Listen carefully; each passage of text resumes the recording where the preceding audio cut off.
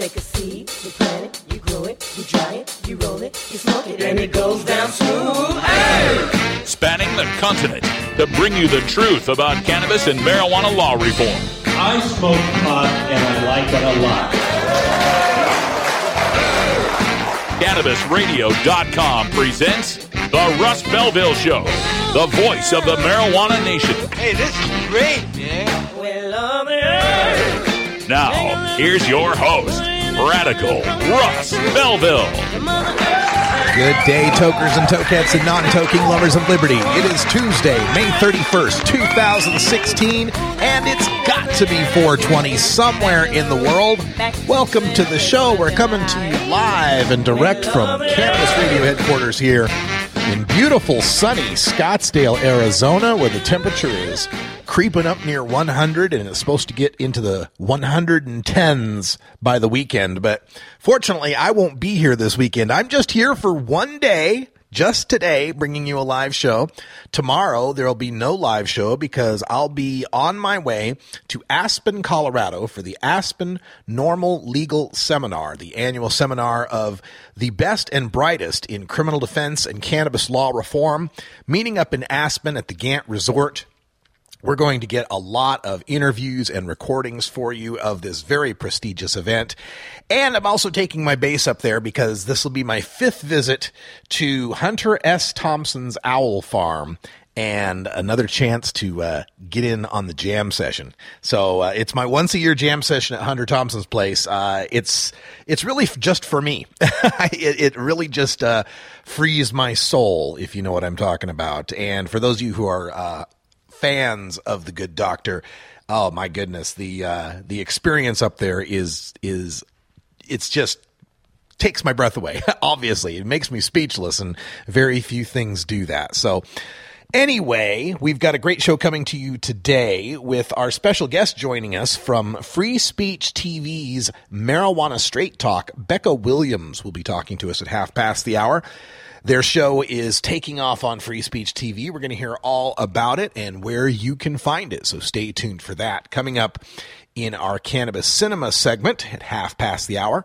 Also on the show today, we'll have time for a radical rant as I take note of how Ohio is now marching into the medical marijuana box canyon. Although we do have to give them some credit, they have crafted the best law out of the past 5 or 10 that have passed in this country. So not all is doom and gloom over there in Ohio. In fact, there's going to be a lot of very happy patients that will finally be getting some relief. But we'll give you all those details in the Radical Rant at the end of Hour 1. Also coming up in Hour 1 here in our Drug War Data Mining segment, some news that I broke on Cannabis Radio News today, which is that senior marijuana use, that is people over the age of 50, has doubled in the past dozen years, while teenage marijuana use, defined as ages 12 to 17, has declined by a quarter. So we'll give you the details behind those numbers and how they disprove the talking point of the prohibitionists that legalizing marijuana will somehow send the wrong message to the children. Also coming up in Hour 1 in our Behind the Headlines segment, we're going to take a look at the Menominee tribe in Wisconsin who have been rebuffed by a federal judge on their challenge to the DEA's raids on their hemp crop. We'll tell you what the judge decided and why that kind of sticks in my craw when it comes to treating our Native American tribes and their sovereignty with respect. But all that comes after the Cannabis Radio News. We start things off with some headlines from Columbus, Ohio, where, again, the medical marijuana issue seems to have been settled now. We take you out to the Netherlands, where there's a new study on cannabis legalization and international law. We've got a septuagenarian candidate for Congress in Tennessee who got busted with a massive marijuana grow. In Springfield, Illinois, we've got the governor changing his mind on medical marijuana expansion. In Portland, Maine, there's a new coalition to oppose marijuana legalization, and the governor of Oregon has appointed a senior advisor on marijuana policy. Coming up next. This is the Russ Belville Show on CannabisRadio.com.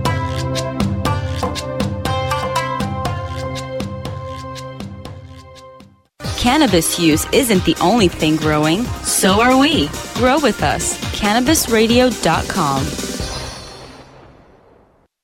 Great websites today need expert web design and development and need to be e-commerce ready and mobile friendly. But building a marketable and profitable website can be an uphill climb. Ready to make your new website or replace your existing website? Think Orange as the new way to get in the black. Orange Hill Development works with Fortune 500 companies and offer the same top quality development service at a fraction of what other providers charge. Brands like Absolute, Carlsberg, and Nestea trust Orange Hill Development. Find out why you should trust your website with Orange Hill. Contact Orange Hill for a consultation today at orangehilldevelopment.com. Cannabis Confidential with Dr. Dina. Candid. I want to give you the inside story. Captivating. I want to introduce you to my kind and amazingly talented friends.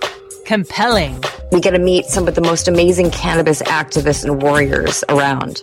Listen in as medical marijuana pioneer Dr. Dina shares never-before-heard stories, chats with cannabis insiders and celebrity friends, and provides invaluable perspective and insight into one of the fastest-growing industries in the world. I want to share with you what was once confidential information. Let's expose the truth, discuss the issues, and learn the facts. Cannabis Confidential, only on CannabisRadio.com. The Russ Belville Show on CannabisRadio.com, the National Wildlife Refuge for Marijuana Unicorns. With over 6 years of experience in the industry, New Era CPAs is one of the nation's leading cannabis accounting firms, helping hundreds of growers, dispensaries, and ancillary companies with their tax, legal, and business strategies. New Era CPAs offices cover the West Coast from Seattle to San Diego, and their skilled team is always available to help you take your business to the next level. Visit neweracpas.com for more info and set up a consultation. Welcome to the New Era.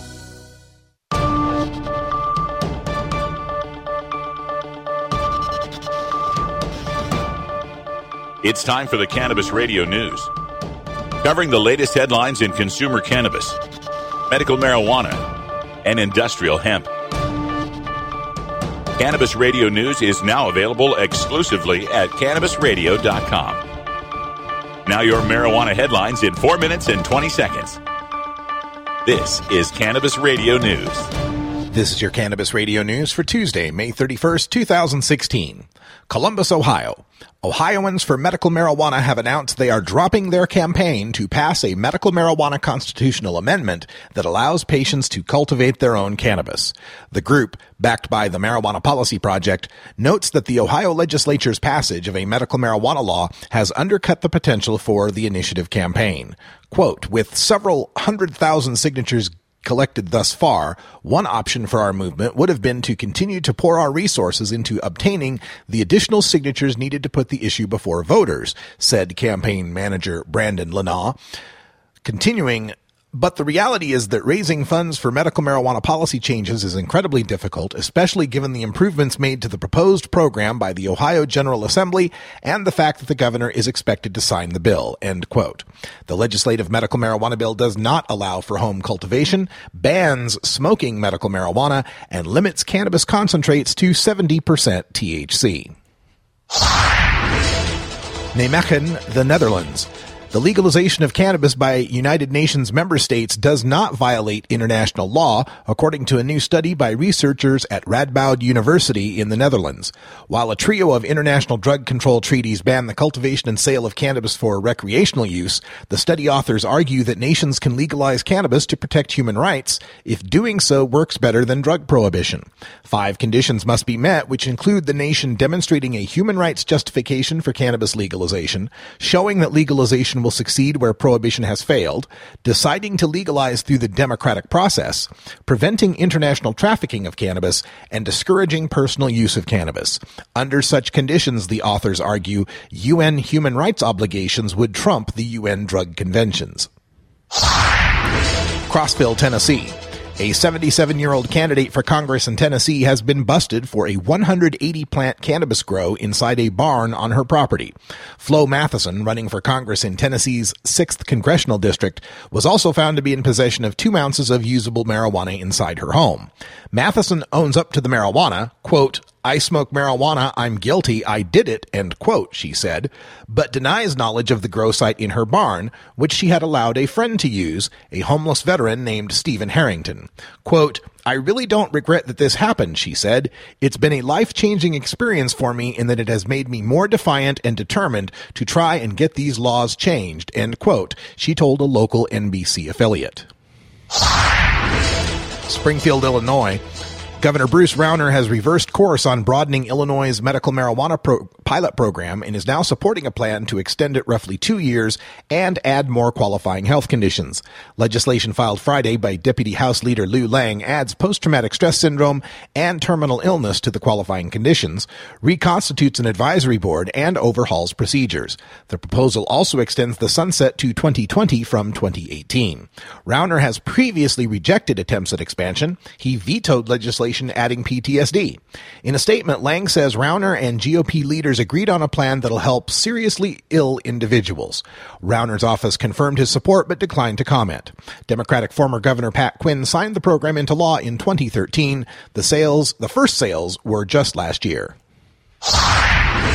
Portland, Maine, a coalition of drug rehab professionals, faith leaders, law enforcement, and public health advocates has formed to oppose the initiative to legalize marijuana in Maine. The group is called Mainers Protecting Our Youth and Communities and is headed by Scott M. Gagnon, who is also the head of the local chapter of Project SAM, Smart Approaches to Marijuana, the national anti-legalization group headed by Kevin Sabet. Quote, "This initiative to legalize marijuana poses significant threats to our youth and communities," Gagnon said in a prepared statement. "The marijuana industry has crafted an initiative that would see shops open in neighborhoods all over Maine, selling potent pot gummy bears and cookies and other highly addictive and dangerous products. These products have led to increases in ER admissions in Colorado, including admissions of preschool-aged children," end quote. A recent poll shows that 55% of Mainers support the legalization initiative. This has been your Cannabis Radio News for Tuesday, May 31st, 2016.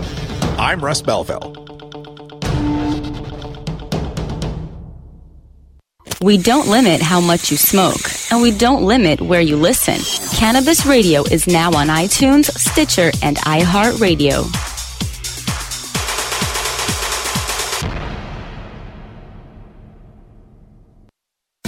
Ganjapreneur.com, your guide to the cannabis business world.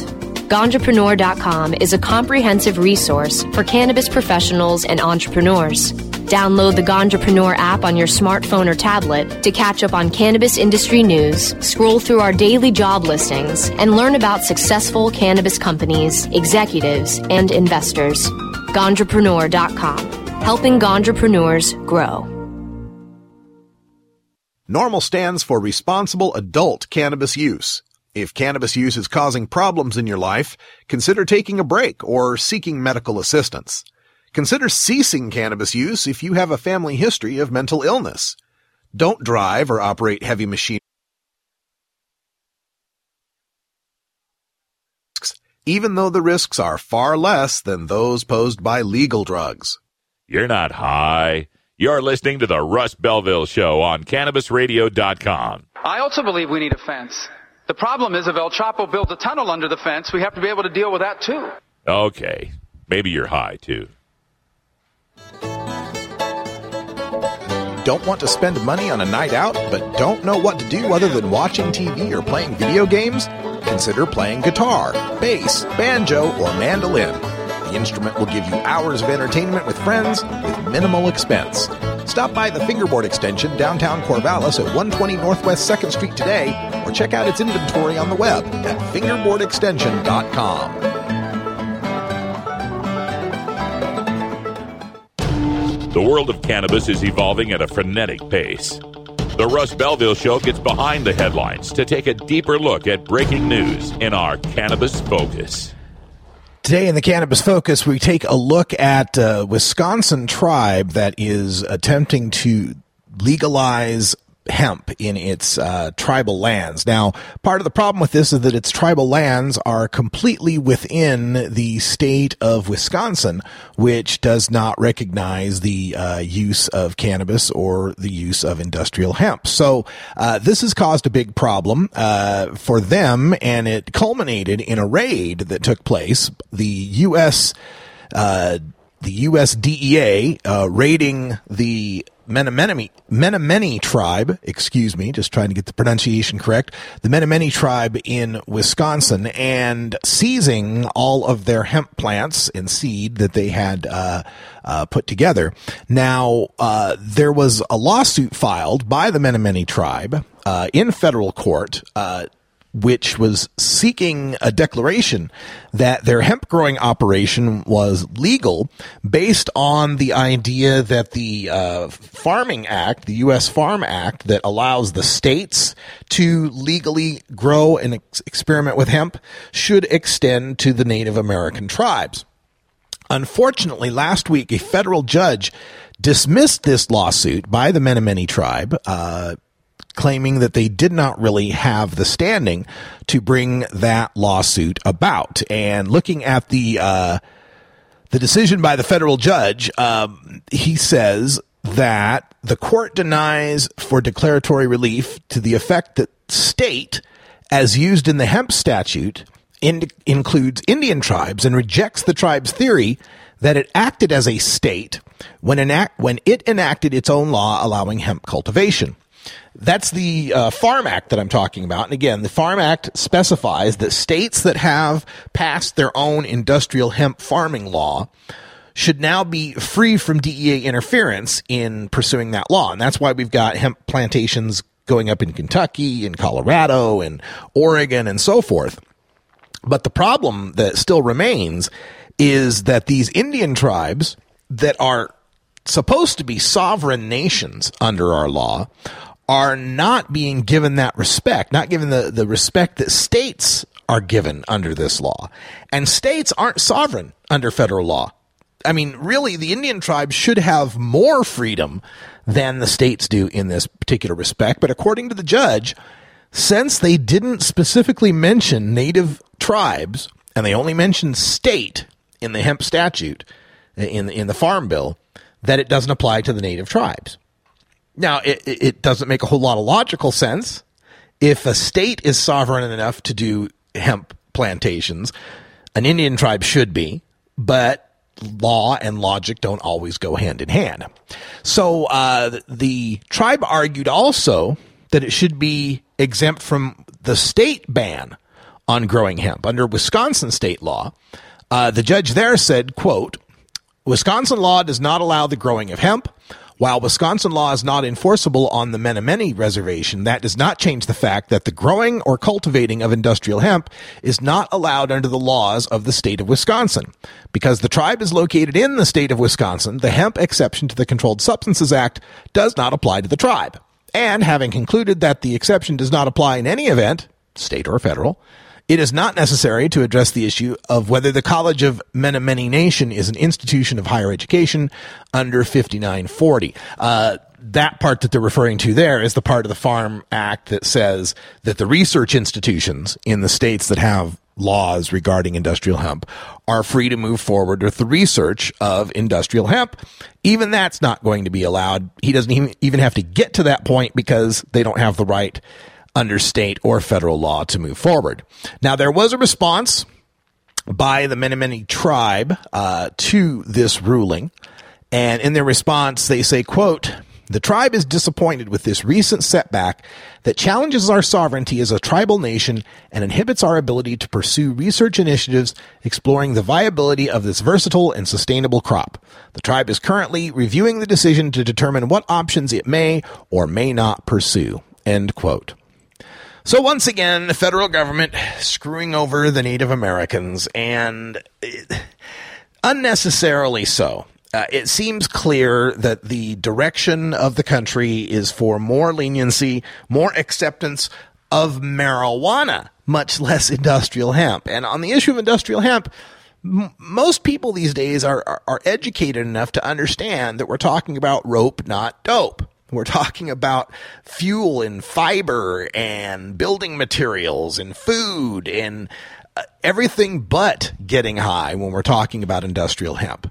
So the native tribes should be free to grow this. The states should be free to grow this. The entire country should give up the Schedule I designation for industrial hemp plants. They're still growing wild in places like Wisconsin and Kansas and Nebraska. Let's get out of here. I have some really good weed back at the hotel. All right, we got to take a break because we're having some technical difficulties on the live feed side. I'm going to have to restart a couple of things. Shouldn't affect those of us listening to the podcast because I'm just going to pause the recording until we get things fixed. So stay tuned. You're listening to the Russ Belville Show on CannabisRadio.com. At least those of you listening to the podcast are.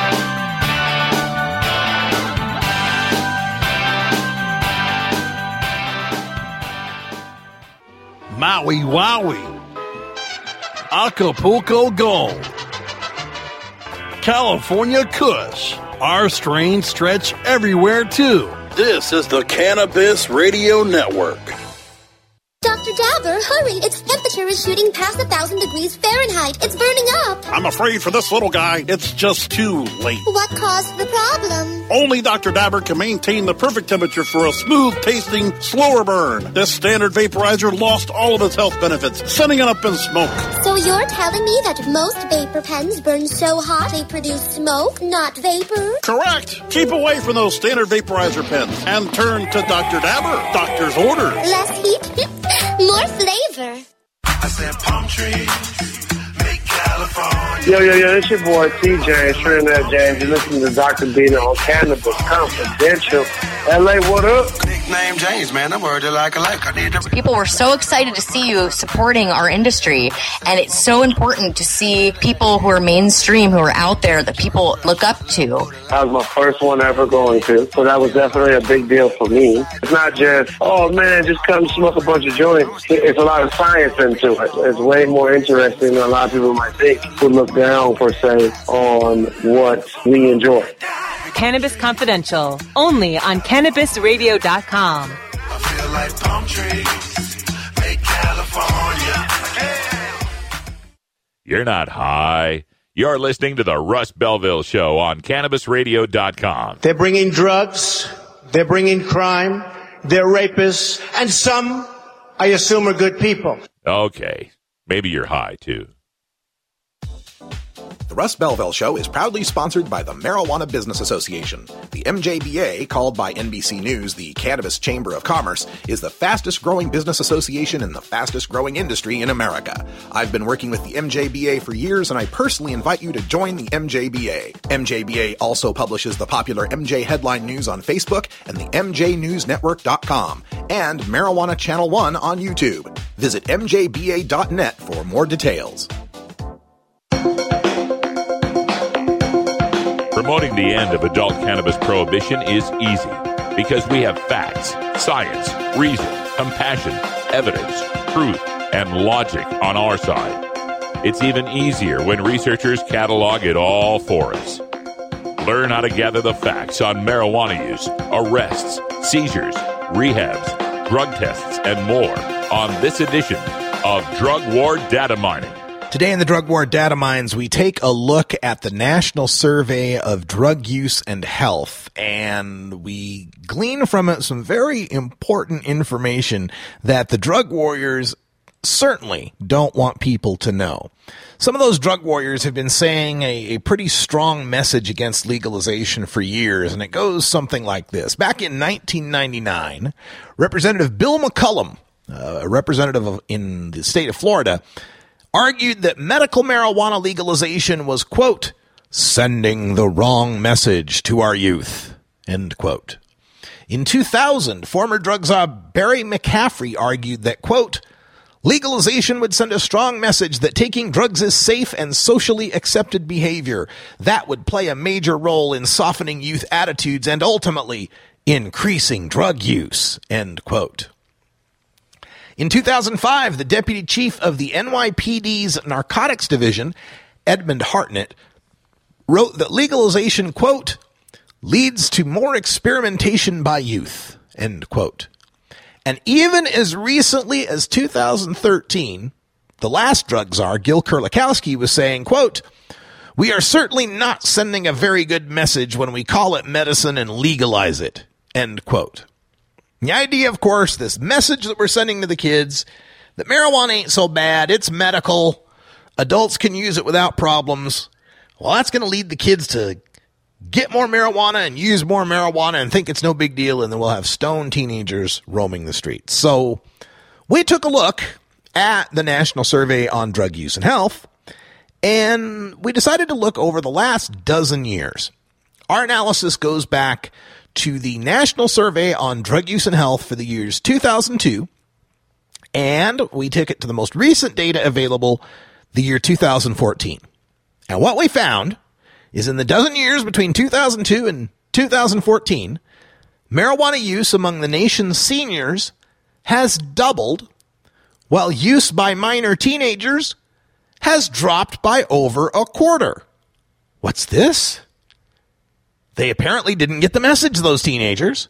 They were supposed to be using more marijuana, but apparently fewer of them are using marijuana now. So in 2002, here's the numbers. In 2002, 26.8% of minors aged 12 to 17 and 16.6% of seniors aged 50 or older admitted to using marijuana in the past year. Over a quarter of minor teenagers and a sixth of seniors aged 50 and older. In the 2014 survey, 19.5% of minors and 36.5% of seniors admitted to using marijuana. That is, we went from over 1 in 4 minors to under 1 in 5 minors. And we went from 1 in 6 seniors to over 1 in 3 seniors admitting to using marijuana in a year. That works out to a decline of 27.2% in the minor use rate, declined by over a quarter, and an increase of 119.9% in the senior use rate. That's more than double the senior use rate. Now, this is reflecting use rates, which is the rate of how many people in that age group are using marijuana. But if you look at the raw numbers, you get an even more interesting picture because, of course, there are more people in 2014 than there were in 2002. And we've got that baby boomer demographic, that aging demographic that's moving through the calendar, right? So in raw numbers, if we look back to 2002, there were 3.35 million teenage marijuana users and 2.12 million senior marijuana users. In 2014, the teen marijuana users dropped by 50,000, 3.3 million teens. 50,000 fewer teens in overall raw numbers are using marijuana in 2014. The raw numbers for the seniors went up to 6.56 million. From 2.12 to 6.56. That's a tripling in raw numbers of seniors because, again, that boomer demographic has moved up and increased, so you're going to get larger raw numbers. And the numbers for age groups, other age groups are kind of revealing. There are 2 million more annual marijuana users aged 18 to 25, but the rate of use for young adults actually went down from 72% to 64%. The college age kids went down 72 to 64. There are 2.4 million more cannabis consumers aged 26 to 34, but their rate of use held relatively steady, 41% to 43.5%. And for the ages 35 to 49, middle-aged people, there are 1.2 million more consumers, but their rate of consumption decreased from 43.4% to 36.5%. That's actually the same rate as the seniors as well, 36.5%. So you could say from the age of 35 on up, 1 out of 3 people is using marijuana this year. 1 out of 3 of people 35 and up. Legalization led to more use by older people, not younger people. And keep in mind, at the beginning of this span, there were just 7 states that had legalized the medical use of cannabis. No state had legalized recreational marijuana, and Nevada had just rejected legalization with 39% of the vote. By the end of 2014, 23 states have medical cannabis programs, 10 states had allowed for medical cannabidiol use, and 4 states had legalized adult use marijuana. It seems that if there was any message about marijuana received by the youth through state legalization of medical and adult use, it's that marijuana is for middle-aged and older people. All right, stay tuned. We got Becca Williams coming up next from Free Speech TV right here on the Russ Belville Show.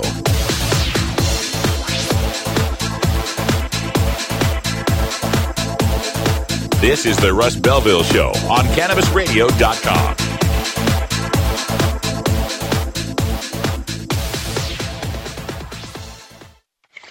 How high do you like your profit margin?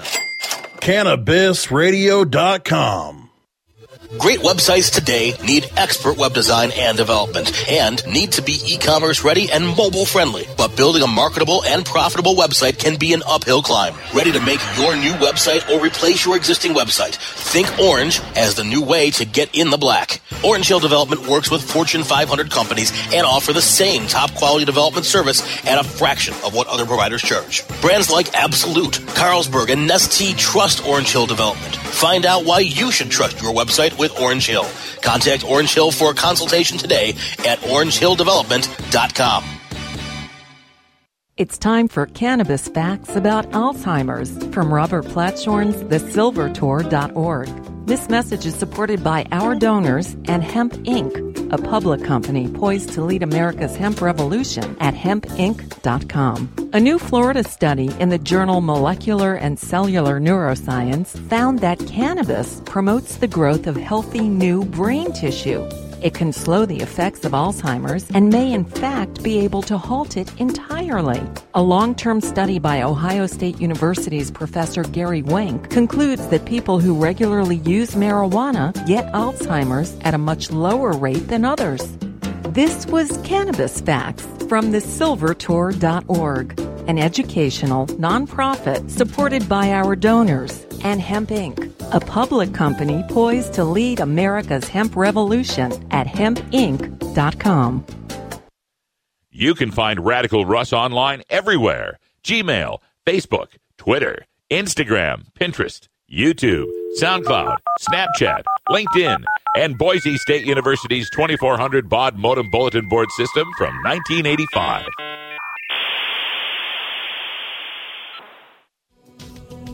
With over 6 years of experience in the industry, New Era CPAs is one of the nation's leading cannabis accounting firms, helping hundreds of growers, dispensaries, and ancillary companies with their tax, legal, and business strategies. New Era CPAs offices cover the West Coast from Seattle to San Diego, and their skilled team is always available to help you take your business to the next level. Visit neweracpas.com for more info and set up a consultation. Welcome to the New Era.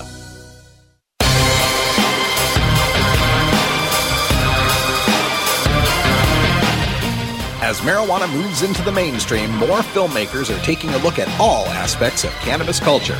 These days, marijuana movies are about more than hiding from Sergeant Stadenko or trying to get to White Castle for the munchies. Join with us as we explore the latest in the cannabis cinema. Well, today in the Cannabis Cinema, we take a look at the small screen, television screen that is, and joining us is the host of one such cannabis-related television show, Marijuana Straight Talk on Free Speech TV, and the host, Becca Williams, joins us by Skype. How you doing, Becca? Oh, Russ, what a treat to be with you. You are a media pioneer in this space, an advocate, and you have done so much to grow this whole arena. I am here in part because of you today. Thank you. Well, thank you for such nice words. I really appreciate that. And I admire you going into this on the video side. I did video for a while, and my goodness, that's a lot to deal with. So good for you taking it on. Tell us about your show on Free Speech TV. Sure, absolutely. We are kicking off in September with a weekly show. We got a green light from a remarkable television network, which you probably are familiar with. It's called Free Speech Television Network. They're national. They are on Dish and Direct. They get about 1.2 million viewers per month. Free Speech runs Democracy Now! With Amy Goodman, The Thom Hartmann Show, Stephanie Miller. So we are in good company. And the the rest of the show, Russ, is really about embracing and nurturing how we are going to see this cannabis culture evolve and unfold. We know that we are headed toward legalization. How the dominoes are going to fall, we don't really know that yet, but we know that that's going to happen. And our citizenry across this country is there's so many of us who are deeply involved with cannabis in one way or the other, whether it's marijuana or hemp, industrial hemp. And so we are far outpacing our legislators and lawmakers. So this show is really about the coming of age of the cannabis culture and all that entails. That sounds great, and great to hear that's on Free Speech TV. I recognized it from the Democracy Now! Program, and Tom Hartman, who, when he was a radio personality on AM 620 KPOJ here in Portland, was kind of my mentor as I was breaking into radio. So, like you said, great company, no greater folks than Tom Hartman and the folks at Free Speech TV. And Becca, I'm interested in your background, how you came to be the host of this show, and what's your connection to cannabis? Wow, that's a big question. So let me start by saying that I come from a childhood that had a lot of trauma. There was a lot of abuse, Russ, in my family of origin. And so consequently, I was raised in an environment that was not safe and that offered little support for me in my self-worth, for instance, and my concept of myself. And so growing up in that kind of environment as a teenager, as a young person, I found that I was really coursing with anxiety and panic, and I was afraid a lot of the time over the most simple things, and because my childhood was not safe, and so that was the way I was conditioned in my behavior. And I know that I am not alone, because I have heard from a lot of people out there as I talk about these things, particularly on our YouTube channel. And so I started partaking of cannabis in college, and found that it was really very much of a soothing agent for me that took me back into a sense of well-being. So for that, since a young adult, it has been a thread in my life. So fast forward to my profession as a reporter, a television reporter. I work for National Public Radio in Chicago, and of course, I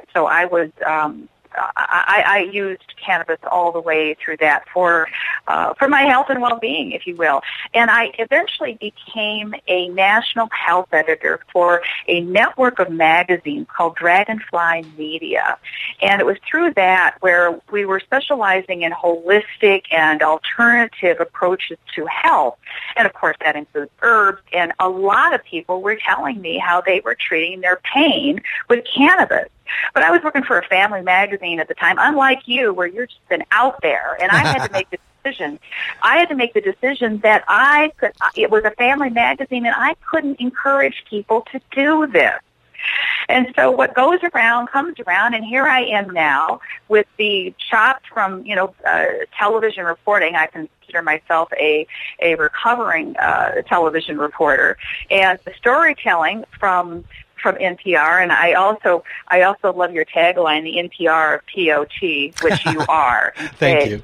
And sure, and as we say in Iowa, Russ, it ain't bragging if it's fact.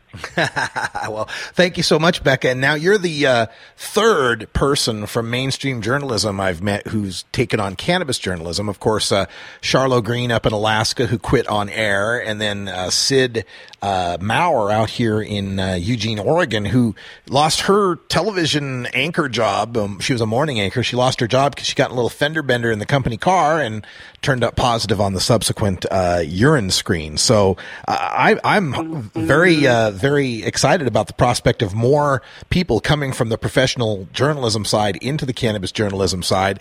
And what a relief it must be for you to be able to speak openly on the topic. Yes, when I worked with Dragonfly Media, I became the editor of one of the largest, most progressive eco-sustainable magazines covering eco-sustainability and health and well-being and personal growth and development in the United States. And it was in Chicago. It was called Conscious Choice. And I was the editor there, and the company really believed in advocacy, which was something that was so foreign to me. Because, of course, as you know, as a reporter, you are all about quote-unquote objectivity, which is a total and absolute myth.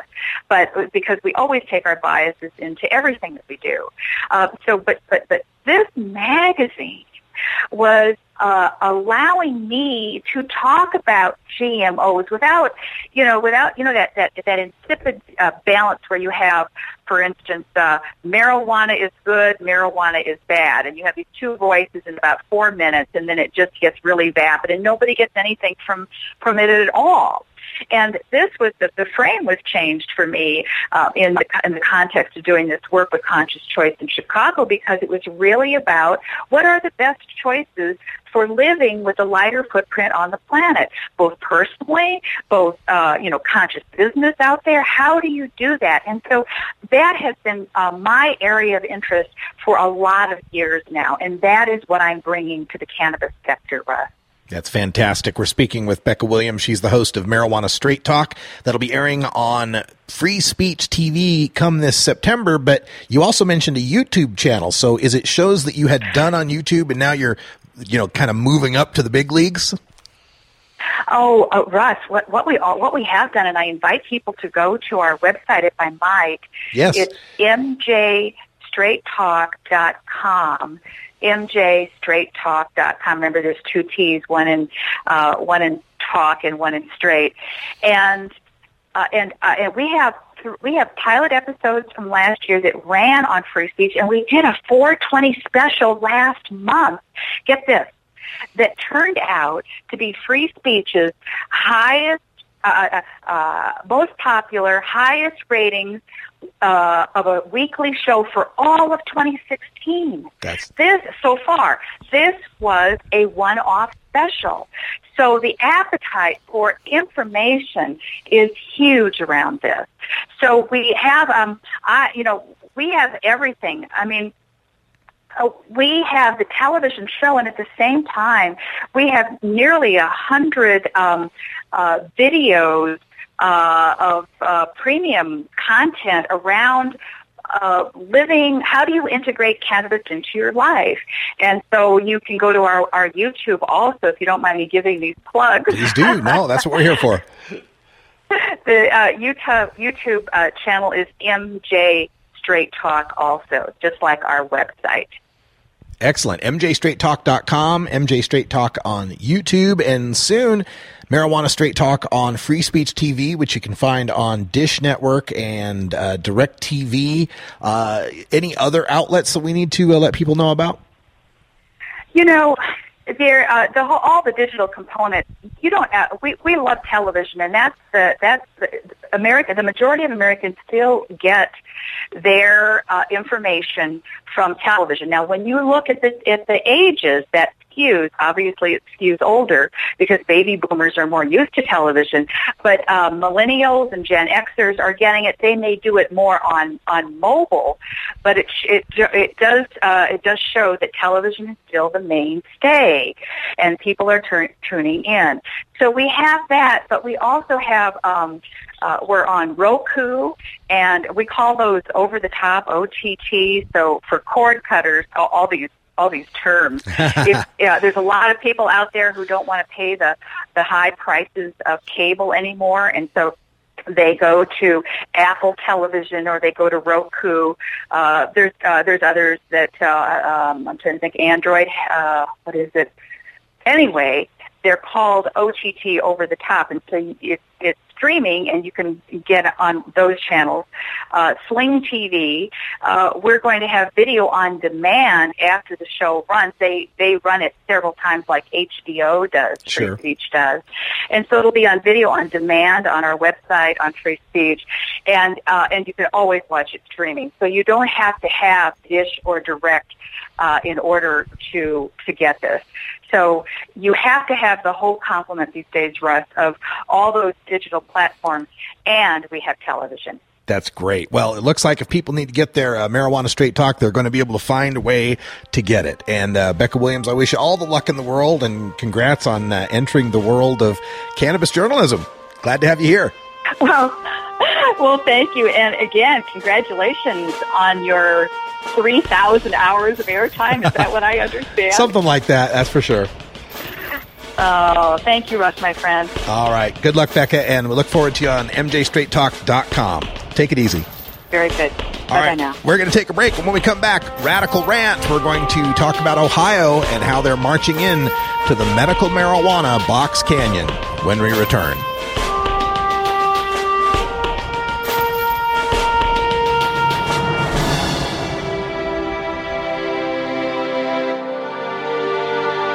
This is the Russ Belville Show on CannabisRadio.com.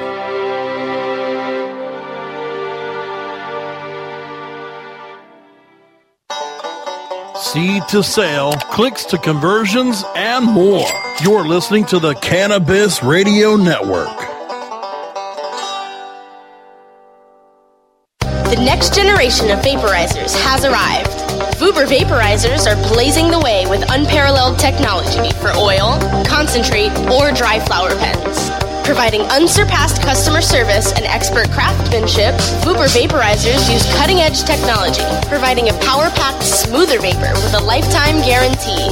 Experience vaporizing the way it was meant to be. The Vuber way.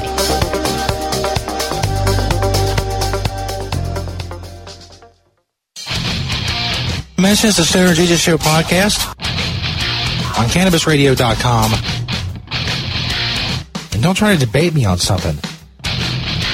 Motherfucker, I can't do many things well, but words are my shit. The Stoner Jesus Show, live Mondays, Wednesdays, and Fridays at 8 p.m. Eastern, 5 p.m. Pacific. Or find the Stoner Jesus Show podcast on demand at CannabisRadio.com and StonerJesus.net. Peace, bitches. The Russ Belville Show reminds you to never smoke and drive impaired. Hang out for a while and share. Hey everybody, it's Radical Russ here from 420 Radio, inviting you to be like me and get your ink done at Lucky Horseshoe Tattoo, Fort Worth's most female-friendly, clean, sterile, awesome tattoo shop. Thomas and his crew are true artists who can design you a custom piece or use a design you bring in. Lucky Horseshoe Tattoo also offers all styles of tattooing as well as piercings and all-around fun. In the DFW area, stop by Lucky Horseshoe Tattoo and tell them Radical Russ sent you. Trust me, it'll feel awesome.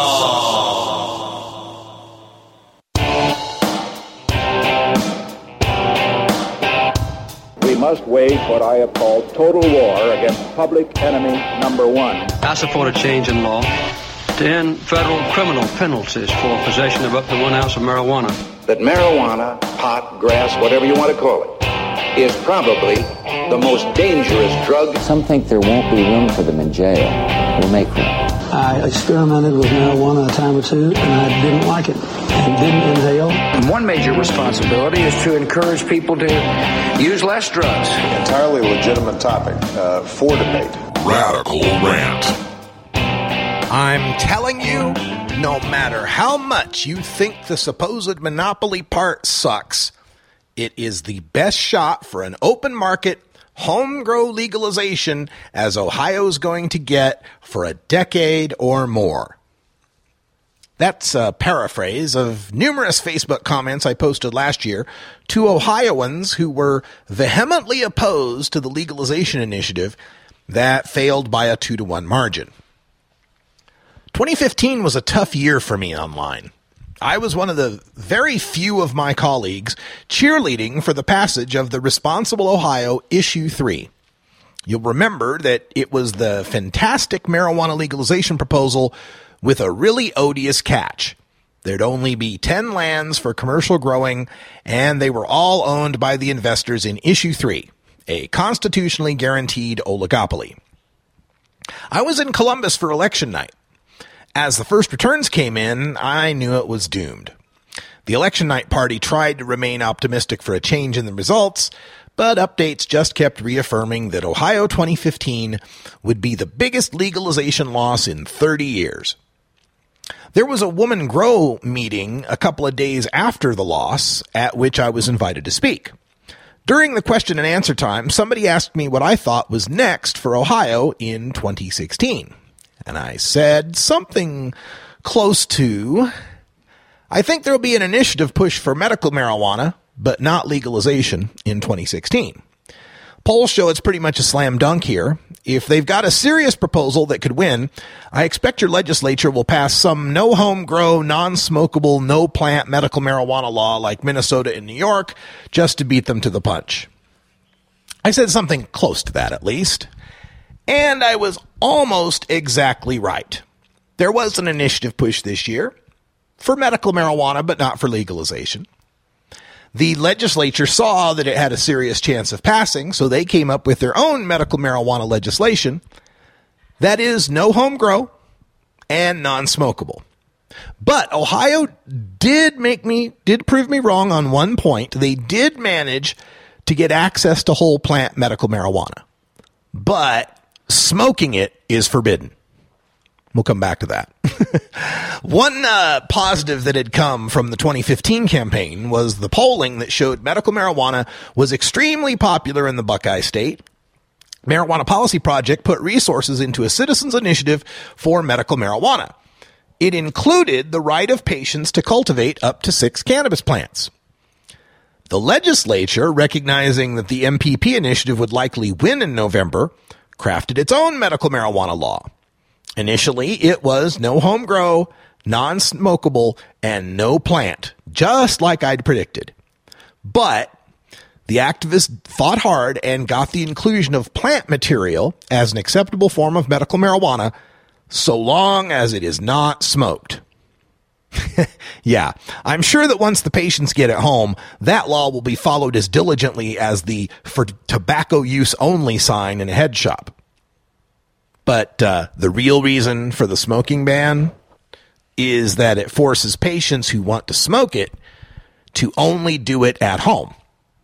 In public, possession of a pipe or burnt marijuana will be a non-medical use, and those caught with it will still be subject to the criminal laws.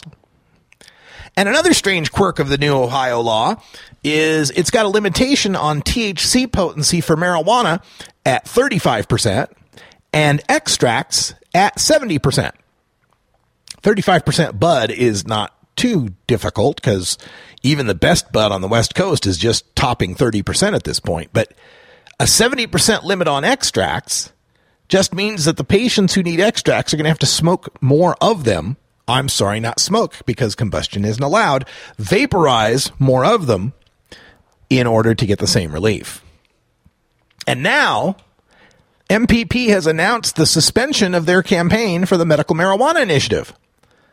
Almost everything from the MPP initiative is in the new law with respect to the qualifying conditions, including PTSD, the growers, the processors, the dispensaries, the patient's rights to not be disqualified from organ transplants or child custody is included. But what it's missing, of course, is the right of patients to home grow or to get stronger extracts. And fighting to add patients' home grow rights and stronger extracts just is not a wise use of resources in a campaign year where MPP has 4 other legalization initiatives to back. Which reminds me of something I wrote last September. Last September, I had issue 3 opponents in 2015 who said there'd be something better next year.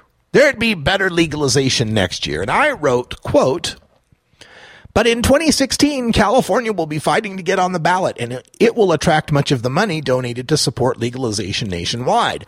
Add in Nevada, Michigan, Massachusetts, Maine, Arizona, and maybe even Missouri for 2016, and that leaves a lot of competition for pro-legalization dollars. Could 2020 be the next realistic shot for Ohio if it loses in 2015? Ask California, where their 2010 loss wasn't followed up until hopefully 2016. End quote. Look, I'm happy that medical marijuana will be available for patients in Ohio. And it's great that they'll actually get to use whole plant marijuana in a vaporizer. Wink, wink. But people growing cannabis will still be subject to arrest and prison. People possessing marijuana without medical recommendations will still get minor misdemeanors and fines, as will patients caught smoking marijuana. Just think, Ohio could have been beginning its medical and recreational program right now. Anybody, patient or not, could have been buying $50 licenses to home grow 6 plants. But rather than allow 10 investment groups to control all commercial grow lands, Ohio gets no home grow, non-smoking, medical-only marijuana through a yet-to-be-determined number of growers, processors, extractors, and retailers that localities can ban and that won't begin operations until 2018. And as far as legalization for healthy people to possess and home grow, 2020? Maybe? I'm betting not until 2014, actually. Or 2024, I should say. 2014 already happened. Not until 2024, I should say. It's a double-edged sword fighting for medical marijuana, folks. Yes, you get this victory in Ohio. You get to add yourself to the list of medical marijuana states, but you end a lot of the momentum for passing something better. How much longer is it going to take to get the people of Ohio to think you need to have any changes? They'll figure all the sick and disabled people are already taken care of. And you're just arguing for stoners to have the right to get high. All right, stay tuned. Hour 2 is next. I've got some Steve Elliott news. Oh, my goodness. For everyone here at Cannabis Radio, I'm Radical Russ. Thanks for joining us. And until next time, take care of each other, tokers. This is the Russ Belville Show. The Russ Belville Show is blogging and podcasting daily at RadicalRuss.com.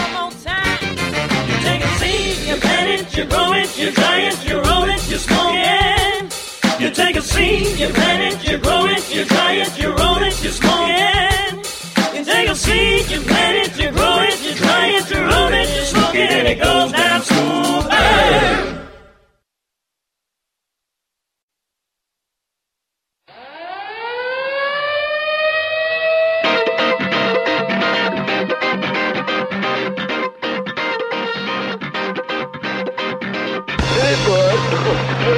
Now it's time for Toker Talk Radio, the voice of the marijuana nation. What are you people? On dope? Where you can toke. I inhale frequently.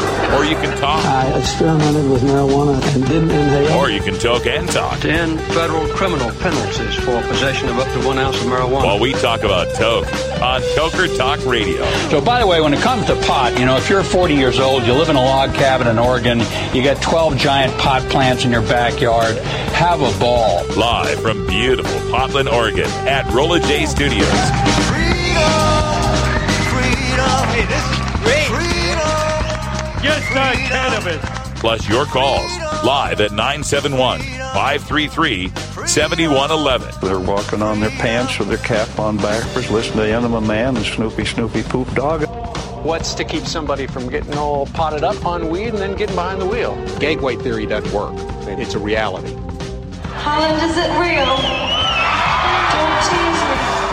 We're locking up people that take a couple of puffs of marijuana, and the next thing you know, they got 10 years. And now, here's your host, the guru of ganja graphics, the sultan of sativa statistics, and the worst nightmare of a reefer-mad prohibitionist. A polite, perspicacious, productive pothead with a propensity for PowerPoint. Radical Russ Belville. All right, welcome back, tokers and tokettes and non-toking lovers of liberty. I'm Radical Russ, hanging out here at Cannabis Radio HQ in beautiful, sunny, hot Scottsdale, Arizona. Thank you all. Thank you. Thank you so very much. So yes, we were just discussing the Ohio medical marijuana law that's passed, and, it's... I don't know, do you call this a win? Because, Marijuana Policy Project put together the Ohioans for Medical Marijuana, and they had a really good initiative, home grow and a great condition list and protection for, employment rights and custody rights and medical rights and, robust system of growers and processors and dispensaries and testers and all that, right? And part of the motivation would be to put together the initiative as leverage to get the legislature to move on passing medical marijuana. A similar tactic was tried in Oregon in 2013, where we put together our Measure 91, but before we went for it as an initiative, we handed it to the legislature and said, hey, go ahead and pass this, and we won't have to move forward with an initiative. They didn't pass it, so we went forward with an initiative.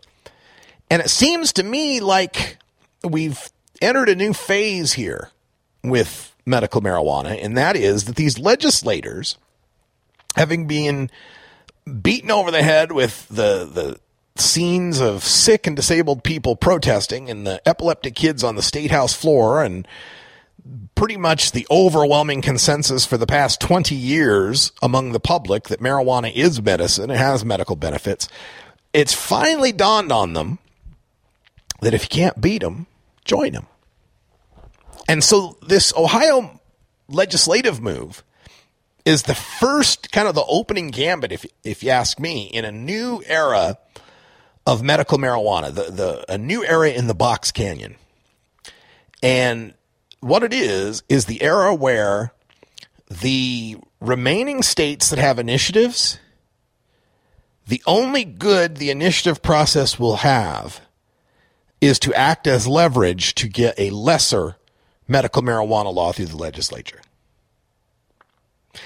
I see this. Okay, so like the first instance of this, in a sense, was California 2010, when Prop 19 was threatening to legalize marijuana in California, and to undercut the support for it, Governor Schwarzenegger signed a bill that the Assembly hurriedly put through to decriminalize an ounce possession. So these legislatures are figuring it out. They're figuring out they lose at the ballot box. They lose at the ballot box if marijuana makes the ballot, so they've got to pass something they can abide by that undercuts that support. And that's what we just saw happen in Ohio. Pass just enough medical marijuana so that there's no need to vote on an initiative. And I think this is what we're going to see in the next 4 years in other states that might have the initiative process to be able to push forward with medical marijuana. States like Missouri or Idaho or Wyoming even, Oklahoma, where they're trying to get medical. These states are going to figure it out. They're going to say, oh, you want medical marijuana? Okay, we can do that. See, Minnesota figured that out. We just have to have like two growers who send it to processors who turn it all into some sort of pill or spray or inhaler or liquid or tincture, anything but the natural marijuana bud. And then you'll have your medical marijuana. And then all you initiative people out there can't complain because we gave you medical marijuana. Now any initiative you try to pass that's got home grow in it just looks like you're a bunch of hippies trying to get high. That's what we need to be fighting for, by the way. This is the Russ Belville Show on CannabisRadio.com.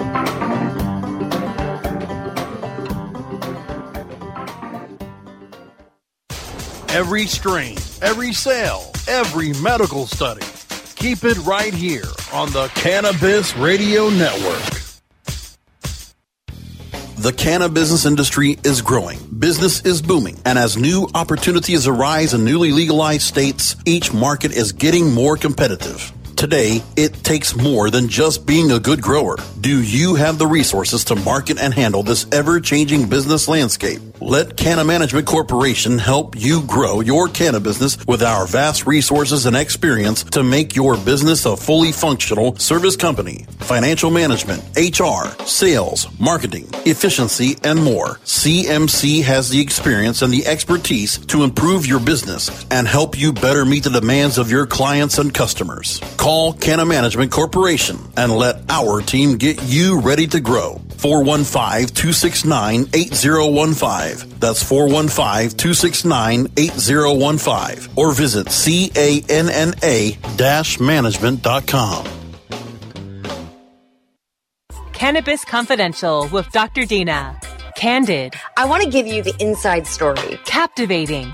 I want to introduce you to my kind and amazingly talented friends. Compelling. We get to meet some of the most amazing cannabis activists and warriors around. Listen in as medical marijuana pioneer Dr. Dina shares never-before-heard stories, chats with cannabis insiders and celebrity friends, and provides invaluable perspective and insight into one of the fastest-growing industries in the world. I want to share with you what was once confidential information. Let's expose the truth, discuss the issues, and learn the facts. Cannabis Confidential, only on CannabisRadio.com. The Russ Belville Show is blogging and podcasting daily at RadicalRuss.com. Are you playing an acoustic guitar but want to be louder without an amp? Try a resonator guitar. The fingerboard extension has National Resophonic and other resonators, square necks and round necks. Stop by the Fingerboard Extension downtown Corvallis at 120 Northwest 2nd Street today, or check out its inventory on the web at fingerboardextension.com. Go wild hog in the woods.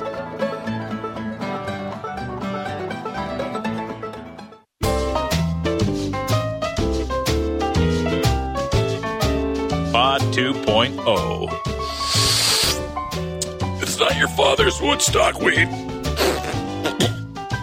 This is the Russ Belville Show on CannabisRadio.com. Welcome back, everyone. Here in this segment, we're going to talk a little bit about Henry Clay. A little bit of U.S. history for you that may not know the importance of that name. Henry Clay was a Speaker of the House of Representatives 3 different times. He was the U.S. Secretary of State under President John Quincy Adams from 1825 to 1829. He served in the United States Senate for the state of Kentucky as well. And he ran for president in 1824, 1832, and 1844. One of the premier statesmen in American history. He was a large part of getting us involved in the War of 1812 and was known as one of the great politicians of all time. Abraham Lincoln once said he was my ideal of a great man, end quote. So why am I bringing up Henry Clay?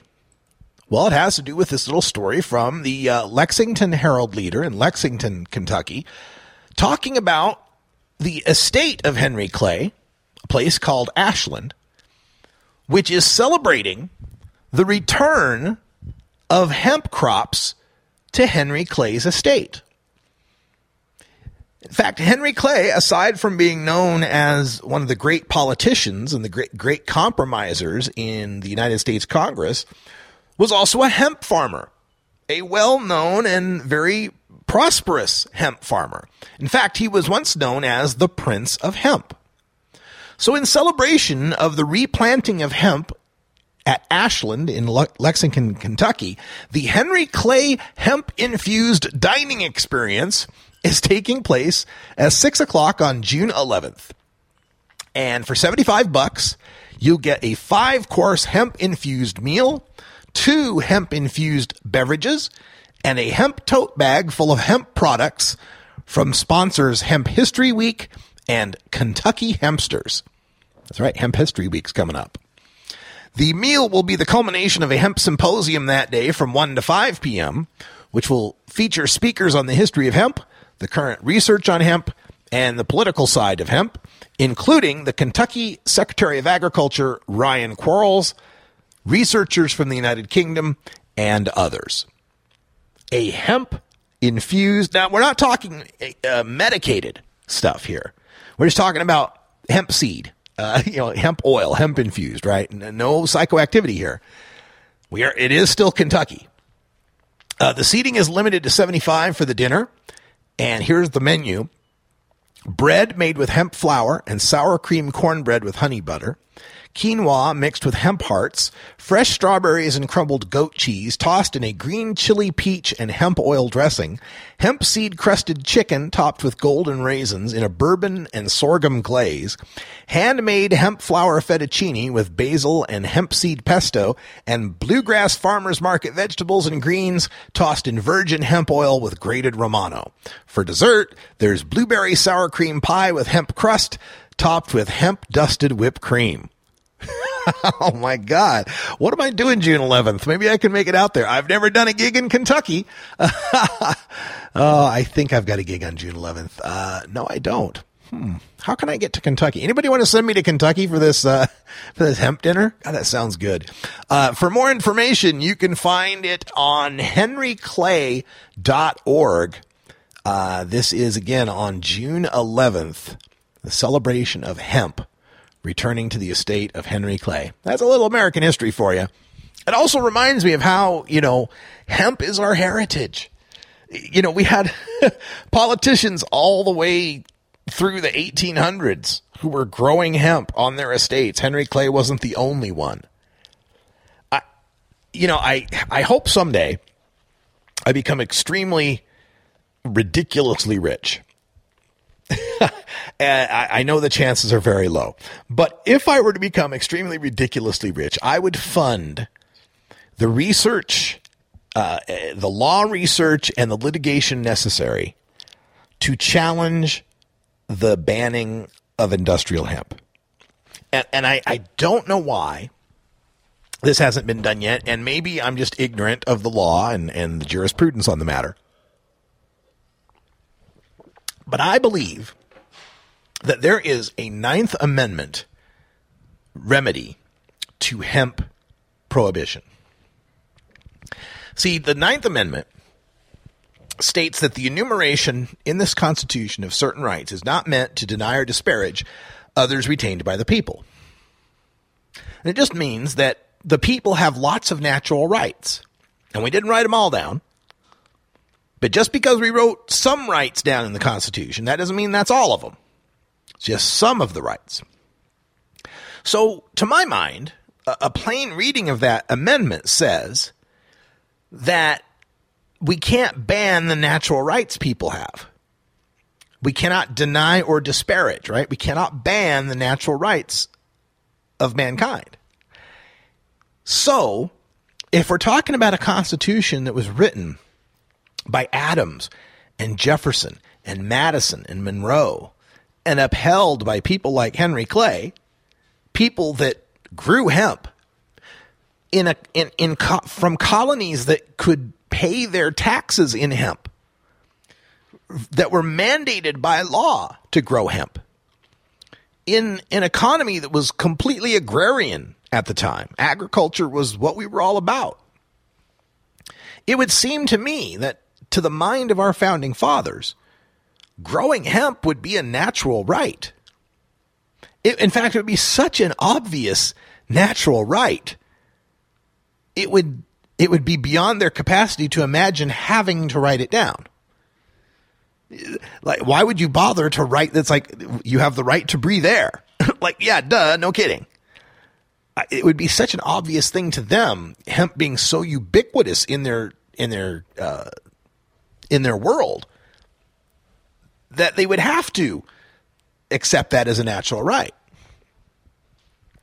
So if it's a natural right, if it's accepted that our founders were growing hemp and their economy depended on hemp, then how could it not be covered under the Ninth Amendment? How could that not be a Ninth Amendment right?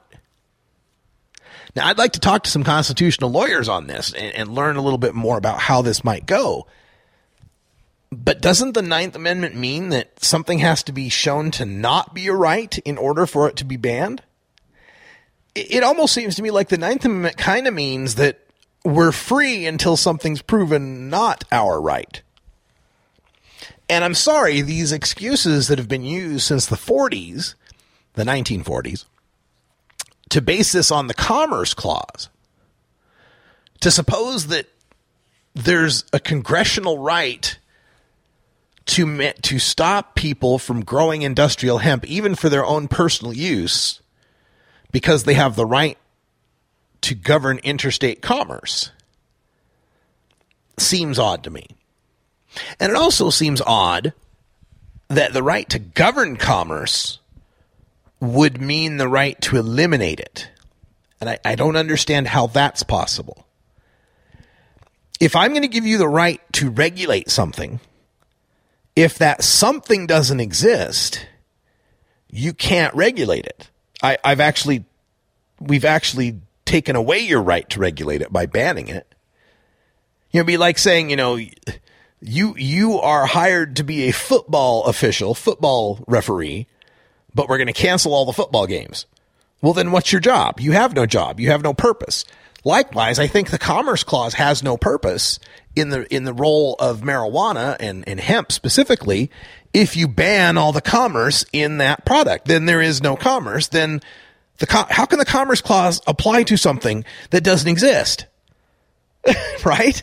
If you make illegal all the commerce in cannabis between the states, then there is no commerce.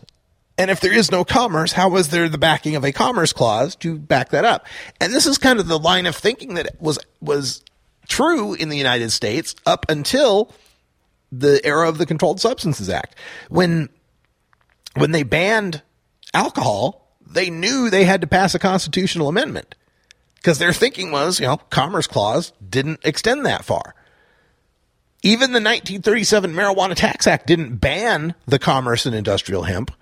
It merely required tax stamps for it that they didn't give you. So I don't know. I would love to see some sort of legal fight based on the Ninth Amendment and more examination of what that really means. I think sometimes that our rights are sometimes, some of the time they want to base our rights based on how did the founding fathers see the world? And then other times they want to base our rights on, well, they couldn't have possibly known this or that, but of course they would have supported it. I'm thinking like Second Amendment arguments when they say, the founding fathers, when they said right to bear arms were muskets, right? That you couldn't fire multiple times in rapid succession and had lousy aim and so forth. But then other people will say, but arms don't mean necessarily the exact arms of the time. They meant the ability to defend oneself and to be a part of the militia. So which is it? Do we go by what the founders thought things were or what we think things are? And then how does that impact the hemp argument? What are you people? On dope? Well, yes. Yes, I am. Because it's 4:20 in the Pacific time zone and in the Mountain time zone if you're in the state of Arizona, because to hell with daylight savings time here, we got plenty of daylight. We're going to take a break, and when we come back, I've got a very, very, very interesting story concerning No on I-502's Steve Elliott. Stay tuned for that. We have your smoking section right here. This is the Cannabis Radio Network. Dr. Dabber, hurry! Its temperature is shooting past 1,000 degrees Fahrenheit. It's burning up. I'm afraid for this little guy, it's just too late. What caused the problem? Only Dr. Dabber can maintain the perfect temperature for a smooth-tasting, slower burn. This standard vaporizer lost all of its health benefits, sending it up in smoke. So you're telling me that most vapor pens burn so hot they produce smoke, not vapor? Correct. Keep away from those standard vaporizer pens and turn to Dr. Dabber. Doctor's orders. Less heat, more flavor. This is Cannabis Facts from Robert Platshorn's thesilvertour.org, supported by our donors and Hemp Inc., poised to lead America's hemp revolution at hempinc.com. In 1937, the second most prescribed medicine, marijuana, was banned. It wasn't about marijuana. The paper, oil, and chemical industries lobbied to end hemp farming. No longer labor-intensive, an acre of hemp produced more quality paper than 4 acres of trees. Plastics and fibers could be produced from a plant. Hemp can even produce 10 times the energy of today's ethanol.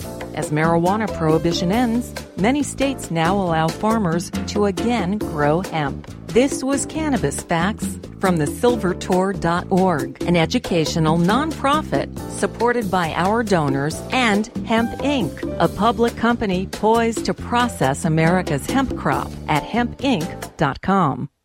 You're not high. You're listening to the Russ Belville Show on CannabisRadio.com. Carson doesn't believe in the Geneva Convention. Okay. Maybe you're high, too. Coming soon to a city near you, Cannabis Finance Boot Camp. Get all your cannabis accounting, legal, and compliance questions answered by their knowledgeable panel of industry experts who want to help your cannabis business boom. Whether you're a grower, dispensary operator, or a newcomer to the field, your cannabis business needs Cannabis Finance Boot Camp. For information on upcoming events, visit CannabisFinanceBootCamp.com.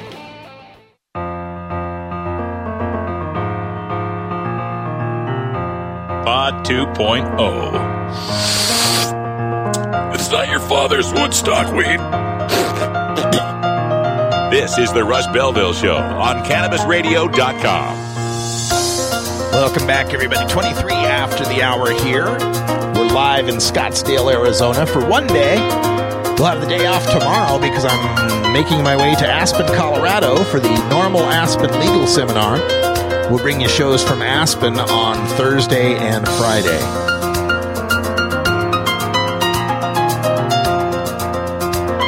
So I found this very, very interesting post. Comes from the website of Uncle Ike's Pot Shop. Uncle Ike's is the leading pot shop in the state of Washington, I believe, at this time. It's in Seattle, Washington, and it's long been one of the big sellers, one of the shops that I-502 created. And he's one of the first I-502 shops, Uncle Ike's at 23rd and Union in Seattle. And on their header on the website, they've got a little red stamp that says, "We've slashed our prices at Uncle Ike's." So I came upon this from a link in Facebook, and the graphic shows Grandpa Gus's Farm Cut quality, 28 grams, ounce by ounce. And the graphic tells us that Uncle Ike's Farm Cut is selling for $99 an ounce. $99 an ounce with $59 for a half ounce. And it's remarkable, this price, because during the run-up to I-502, there was a campaign. There was a No on I-502 campaign, loosely organized campaign, run by a dispensary owner slash grower. I don't know if he's a dispensary owner. But anyway, guy named Steve Sarich. Runs the Northwest Leaf and some other magazines. And he was a vocal critic of I-502, even going so far as to predict that under I-502, an ounce would cost $600. $600 an ounce. So you got to imagine my surprise when I saw this Uncle Ike's post talking about $99 ounces. My goodness, the $99 ounce. And there were other people in this No on I-502 brigade, lots of them that were online, a couple of lawyers, some bloggers, and most particularly, one of my biggest nemesis out there on the net, a guy by the name of Steve Elliott. So Steve Elliott's this writer. He'd been writing for Toke of the Town, now writes a blog called Toke Signals. But anyway, Steve Elliott was one of these guys who was also vehemently against I-502. So I'm reading this Uncle Ike's post, and the title on it is Budget Buds and Why They're a Good Thing. One of the stumbling blocks for budget-conscious cannabis consumers who visit recreational marijuana stores in Washington has been the price of weed. Now, with its $99 ounces, Uncle Ike's is staking out new territory in the retail reefer game. A savvy move because to many, many people, price matters. Well, I don't know if they're staking out new ground. For even last year in Vancouver, Washington, I was able to get a $45 half ounce of sun-grown. Okay, so they're not even yet beating the prices in Vancouver, but still a $99 ounce. That's great. Let's read on. So it says, I recently had the opportunity to sample 2 of the budget outdoor sun-grown strains from Uncle Ike's. Maui Sunset, an indica dominant from Uncle Ike's house brand Grandpa Gus's Farm Cut, coming in at 18.5% THC, and Purple Shadow, a 16% THC hybrid strain from the Stinky Buds Cooperative. While neither strain is going to be mistaken for some $409 sherbet flowers or $399 cookies or grape royale at Uncle Ike's, it would be downright unreasonable to expect as much. Both strains work and offer a solid value at this price point. So even the high-end bud that the author is talking about here isn't $600 an ounce. $409 was the highest one. Now, the article goes on to talk about trimming, and these $99 ounces are loose trims, and there's sugar leaf, and blah, blah, blah. You can get a nice head high, blah, blah, blah. Other $99 an ounce strains I look forward to sampling include Mental Floss, BK, Caitlin, and Widow Jack, Crazy Jack, Jack White, and Zion. So, lots here about Uncle Ike's. How Uncle Ike's is doing such a great job providing these $99 ounces. So I get all the way down to the bottom, and guess who's the writer? You got it. Steve Elliott. So Steve Elliott, the guy who campaigned strongly, loudly, and vociferously against I-502, the guy who stood with the cops, with the DAs, with the rehabs, with the prison guards, with the drug testers, with Kevin Sabet, to fight against legalization in Washington State, the guy who called me numerous names, including Rectal Russ, every time I would pipe up about his opposition to legalization, every time I would criticize one of his way off base predictions, that guy, Steve Elliott, is apparently fine with taking money from an I-502 pot shop to write a puff piece on their cheap ounces. You remember the movie Inglourious Bastards? You remember that movie with Brad Pitt as Lieutenant Aldo Raine, and one of the scenes has to do with them capturing some Nazis, and how once the war was over, the Nazis were going to be able to take off their uniforms and they'd never be known that they were Nazis. And so Lieutenant Aldo Raine would carve with a knife. He'd take a Bowie knife and carve a swastika on their forehead so they'd have a scar of a swastika so no one would ever not know that they were a Nazi. Yeah, I think about that a lot when I think about guys like Steve Elliott. Guys who fought tooth and nail to keep marijuana illegal, to keep growers going to prison, to keep users getting misdemeanors and tickets, and now has the gall to take money from the very industry that he lobbied against, and to take that money promoting the very cheap marijuana that people like him predicted wouldn't exist under I-502. I guess some people got no shame, huh? Some people can just keep on shaking it no matter what, man. That's just that's pretty amazing to me. I don't know if I'd be able to pull that off. All right, so in other news, let's get to some other stories here. We're heading to Aspen for the Normal Legal Seminar this weekend. So be up there Thursday, Friday, and Saturday. And then next week, coming back to Scottsdale for more shows here. And our next major gig, I think, is going to be the High Times Cannabis Cup on the weekend of June 18th. Now, there's a couple other gigs I've been promoting before that. The High Times Cup in Michigan, I don't think I'm going to be able to make it to. Don't have enough money. And the Cannabis World Congress and Business Expo in New York on June 15th. I don't know if I'll be able to make it there either. But we will make it out to the Cannabis Cup in San Francisco, followed by the Cannabis Business Summit and Expo in Oakland. That starts on June 20th. Also, there's going to be a new segment coming up here on the Russ Belville Show, a segment that we're going to be calling Hempire. And it's going to be a half-hour segment that we air on Tuesdays in the second half hour. It's going to be featuring the Stanley brothers from CW Botanicals, going into detail on various subjects about hemp, its use as food, fuel, fiber, all the industrial uses, the history, the questions about it, and so forth.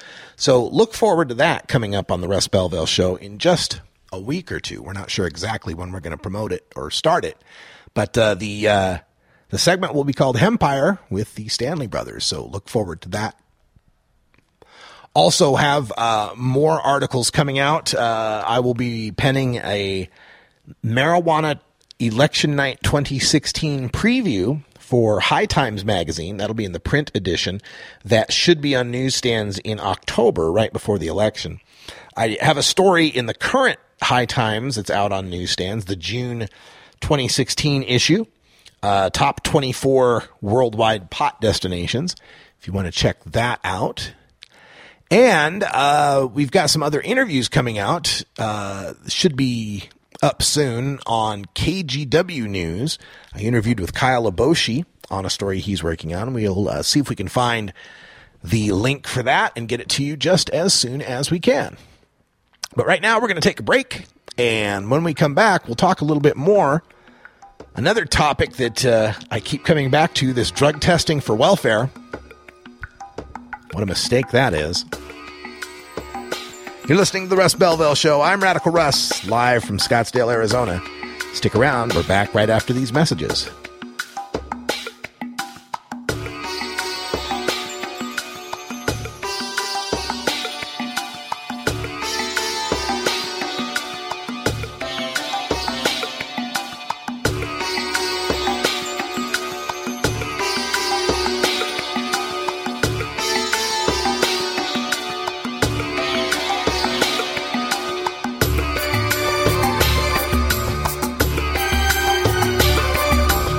This is the Russ Belville Show on CannabisRadio.com.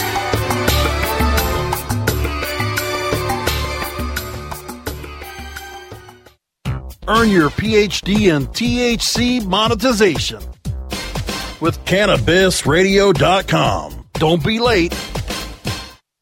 Great websites today need expert web design and development and need to be e-commerce ready and mobile friendly. But building a marketable and profitable website can be an uphill climb. Ready to make your new website or replace your existing website? Think Orange as the new way to get in the black. Orange Hill Development works with Fortune 500 companies and offer the same top quality development service at a fraction of what other providers charge. Brands like Absolute, Carlsberg, and Nestea trust Orange Hill Development. Find out why you should trust your website with Orange Hill.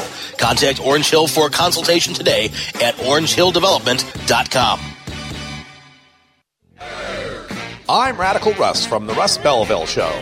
We're here with Sir Richard Branson. Far more damage has been done to people by the current approach. Jim McMahon. You know, a lot of the coaches are old school. He used to just yell at us, "Oh, you bunch of pot smokers." John Popper on the telephone. I think in the 60s there was that kind of, the bigotry wasn't so concrete. It's the Russ Belville Show, the NPR of POT, weekdays live at 6 Eastern, 3 Pacific, exclusively on CannabisRadio.com. Marijuana is not addictive, but listening to the Russ Belville Show is. New beginner guitars and banjos are often constructed much better than ones built before your time. Why struggle? Get a new instrument or fix the old one. The trusted professionals at the Fingerboard Extension will evaluate your instrument for free. Repairs are priced for people who work for a living. Stop by the Fingerboard Extension downtown Corvallis at 120 Northwest 2nd Street today or check out its inventory on the web at fingerboardextension.com. Warning, hits taken on this show are larger than they appear. Do not try this at home. These people are professionals. Or at least they pay me to say that. This is Dan Michaels from danmichaelsaudio.com, and you're listening to Radical Russ on CannabisRadio.com. Thanks, Dan Michaels. Welcome back, everybody. 36 after the hour. Just changed on me.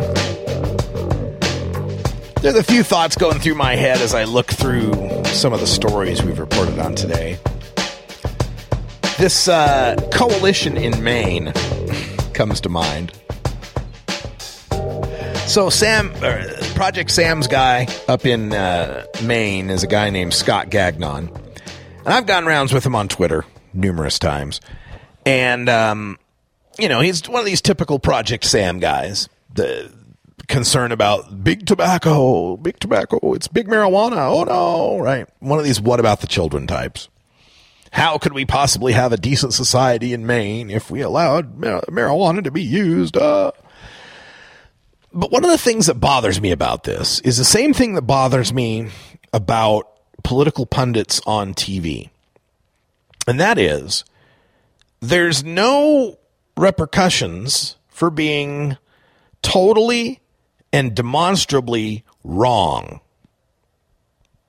So these guys, remember back in 2002, ramping up to the Iraq war, you had these pundits on TV talking about we'd be greeted as liberators and it would pay for itself and we'd be done in 6 months and democracy would flourish, et cetera, et cetera. And every prediction they had was stunningly wrong to the point of the opposite happened, right? And yet, the same people that made those predictions show up on the same Sunday morning talk shows, on the same news programs, making more predictions. It's like, if your psychic was wrong 10 out of 10 times, would you still call her a psychic? Right? Why are these people still called upon for opinion and prognostication when it's shown historically that they were completely wrong? Why do they keep getting airtime? Well, that same thought goes through my mind when I see Kevin Sabet or Scott Gagnon or Ben Court or Will Jones or any of these Patrick Kennedy types that were demonstrably wrong about marijuana legalization. We covered this in the drug war data mines. They said, the wrong message to send to the kids. If we liberalize marijuana laws, if we call it medicine, it's the wrong message to send to the kids. The kids will get the wrong message. They'll think marijuana's okay. More kids will use marijuana. Use will go up like crazy. And we showed that what happened was use by kids dropped by 1/4. We showed that what happened was for the first time in 40 years, less than 80% of high school seniors say it's easy to get marijuana. We saw that in the past dozen years, as we legalized medical marijuana in more and more states, in 16 more states, and legalized for adults in 4 states, that fewer kids are using marijuana. So we proved them wrong. They were absolutely wrong on the what about the children. They predicted many times that the tax revenues from marijuana would not equal the social devastation, the productivity losses, the health care costs, whatever sort of social cost you could conjure for marijuana. The taxes would not equal the destruction. Because for every $1 we bring in alcohol and tobacco taxes, we spend $10 dealing with the fallout. The drunk driving, the lung cancer, etc. And they were demonstrably wrong on that point, too. Washington and Colorado have already brought in $100 million in recreational marijuana tax revenue. If the 1-to-10 ratio still applies, then there'd have to be $1 billion worth of social costs that have been exacted from legalizing marijuana in those 2 states. Hell, give them a break even. Can you even find $100 million worth of social costs from marijuana being made legal? No. So why does anyone give any credence to these prohibitionists that were proven wrong about the tax revenue, that were proven wrong about the youth use? Another thing that they had predicted, there would be stoned mayhem on the freeways. Oh my God. If we legalize marijuana, suddenly people will drive on it. You know, because for the whole time marijuana has been illegal, nobody's ever driven. Yeah, somehow legalizing marijuana invented cars and marijuana. That hasn't turned out to be true either. In the 4 years since 2012, the per million mile fatality rates for drivers in Colorado, Washington, Oregon, and Alaska have continued to decline and remain below the national average. We did not see more mayhem on the freeways after marijuana was legalized. So they're wrong about the taxes. They're wrong about the youth use. They're wrong about the stoned mayhem on the freeways. So why does anyone give any credence to Scott Gagnon and the Mainers protecting our communities and youth, or whatever the hell they're called?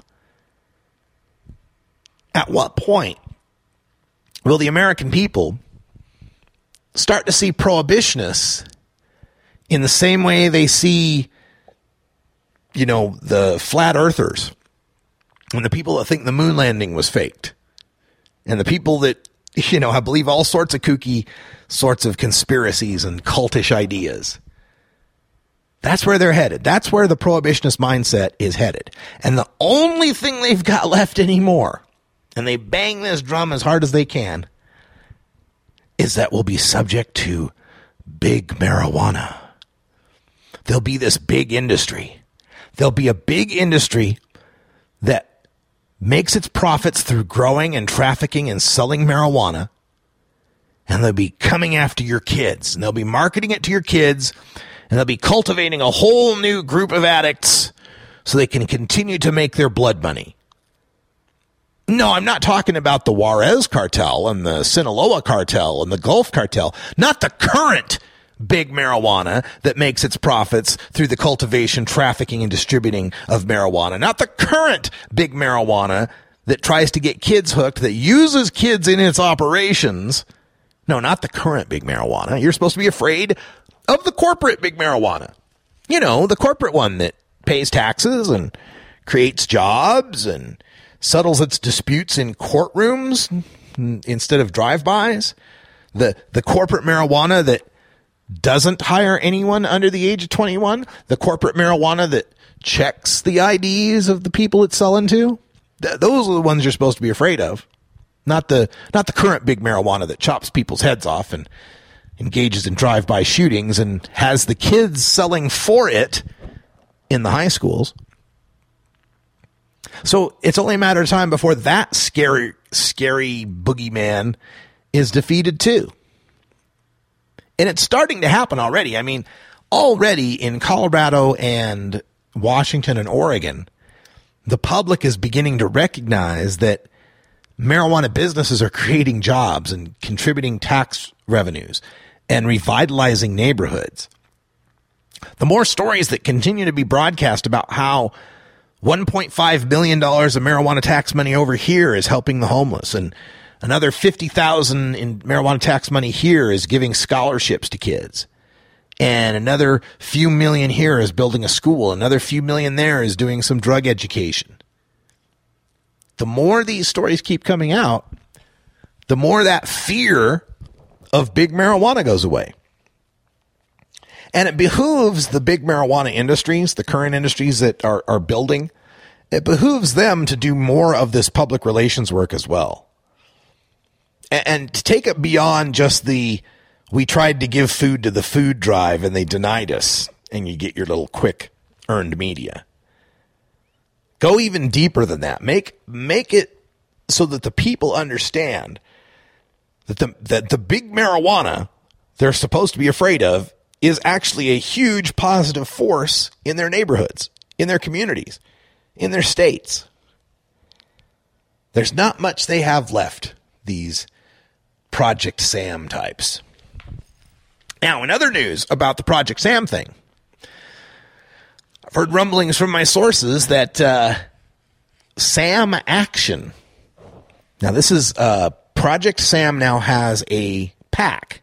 It's kind of like there's normal and normal foundation. They have to split these things up so that one side's nonprofit and can get tax-deductible donations, and the other side is a lobbying arm that has to account for its money differently, right? It's a fairly typical thing that goes on in nonprofits. So Sam Action now exists, this Project Sam Political Action Committee.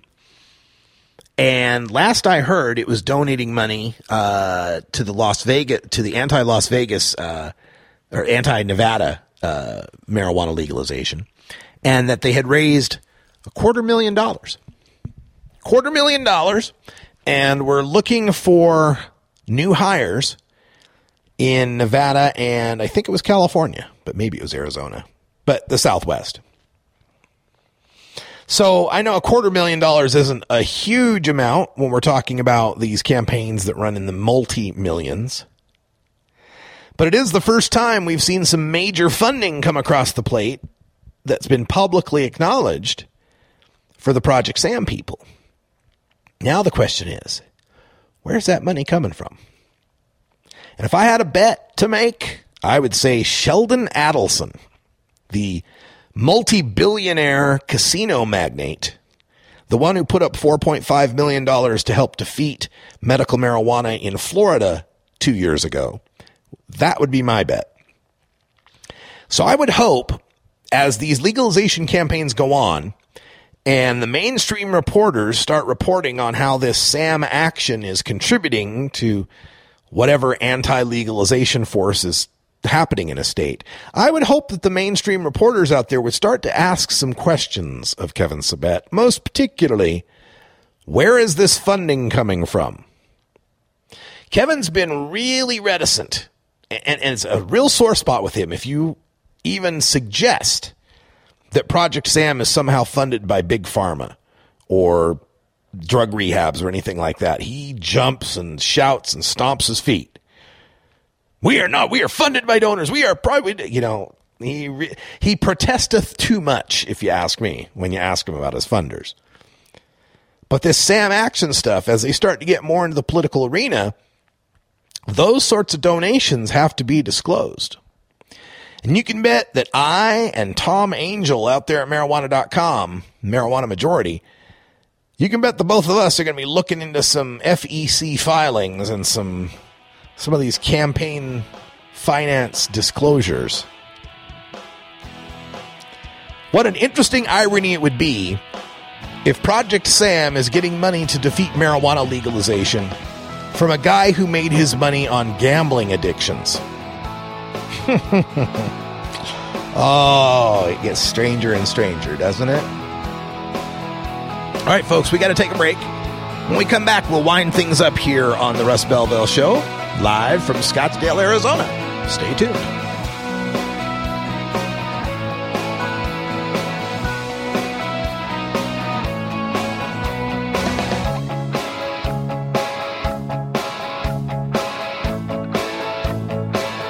This is the Russ Belville Show on CannabisRadio.com.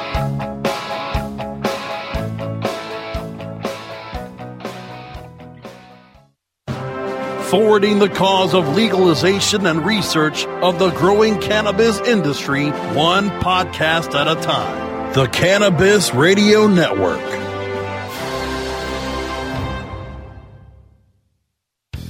The cannabis industry is growing. Business is booming. And as new opportunities arise in newly legalized states, each market is getting more competitive. Today, it takes more than just being a good grower. Do you have the resources to market and handle this ever-changing business landscape? Let Canna Management Corporation help you grow your canna business with our vast resources and experience to make your business a fully functional service company. Financial management, HR, sales, marketing, efficiency, and more. CMC has the experience and the expertise to improve your business and help you better meet the demands of your clients and customers. Call Canna Management Corporation and let our team get you ready to grow. 415-269-8015. That's 415-269-8015. Or visit canna-management.com. It's time for Cannabis Facts about Alzheimer's from Robert Platshorn's thesilvertour.org. This message is supported by our donors and Hemp Inc., a public company poised to lead America's hemp revolution at hempinc.com. A new Florida study in the journal Molecular and Cellular Neuroscience found that cannabis promotes the growth of healthy new brain tissue. It can slow the effects of Alzheimer's and may in fact be able to halt it entirely. A long-term study by Ohio State University's Professor Gary Wenk concludes that people who regularly use marijuana get Alzheimer's at a much lower rate than others. This was Cannabis Facts from thesilvertour.org, an educational nonprofit supported by our donors and Hemp Inc., a public company poised to lead America's hemp revolution at hempinc.com. You're tuned into the Russ Belville Show, the voice of the marijuana nation, only on CannabisRadio.com. Don't want to spend money on a night out, but don't know what to do other than watching TV or playing video games? Consider playing guitar, bass, banjo, or mandolin. The instrument will give you hours of entertainment with friends with minimal expense. Stop by the Fingerboard Extension, downtown Corvallis at 120 Northwest 2nd Street today, or check out its inventory on the web at fingerboardextension.com.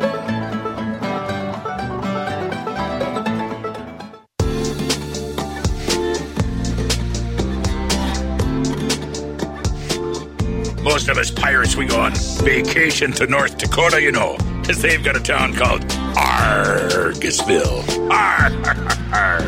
What are you smoking there, boy?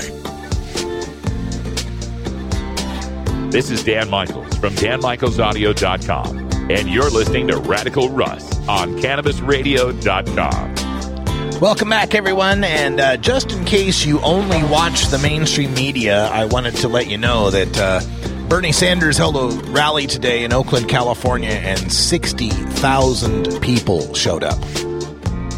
I know you probably won't hear it on NBC, ABC, CBS, MSNBC, CNN, Fox. Probably won't cover it. Just another Bernie rally with tens of thousands of people. No big deal. 60,000. Wow, that's pretty impressive. That's a damn shame. This election season going to be a really difficult election to get through. PolitiFact is already reporting on the Inspector General's report on Hillary Clinton's email server, rating her statement, quote, "It was allowed," referring to her email practices, as false. Categorically false. Fact-checking Hillary Clinton's claim that her email practices were allowed. False.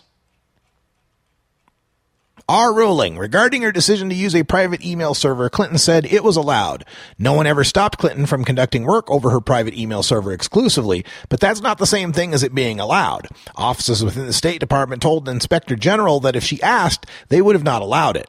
The report from the State Department's Office of the Inspector General shatters one of Clinton's go-to phrases about her email practice. We rate her claim as false. False. Or, you could call it what it is, a lie.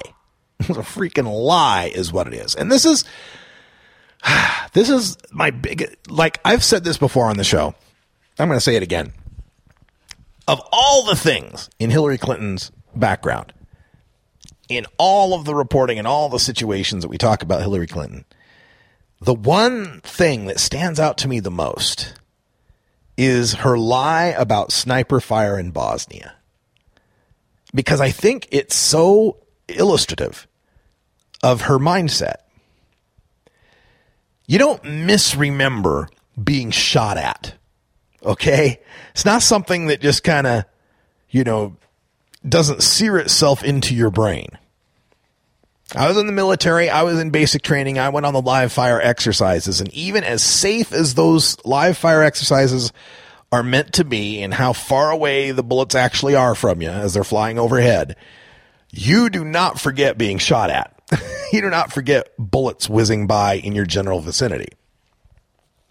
So for her to concoct that story about being shot, coming down under sniper fire in Bosnia and having to emergency land and run off the tarmac, served no purpose whatsoever but to burnish her credentials as a tough guy, to show the world, how tough she was, how scared she was, how she can handle things in a crisis situation militarily.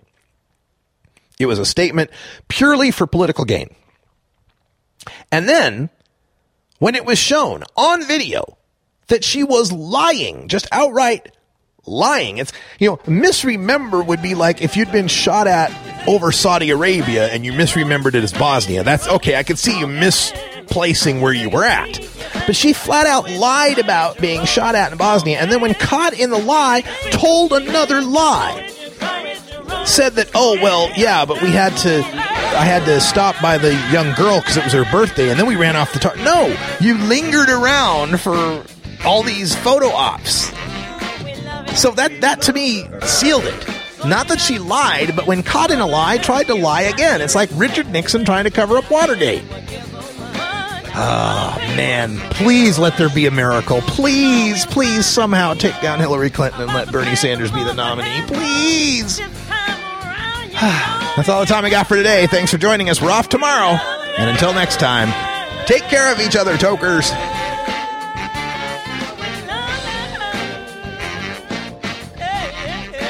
This is the Russ Belville Show.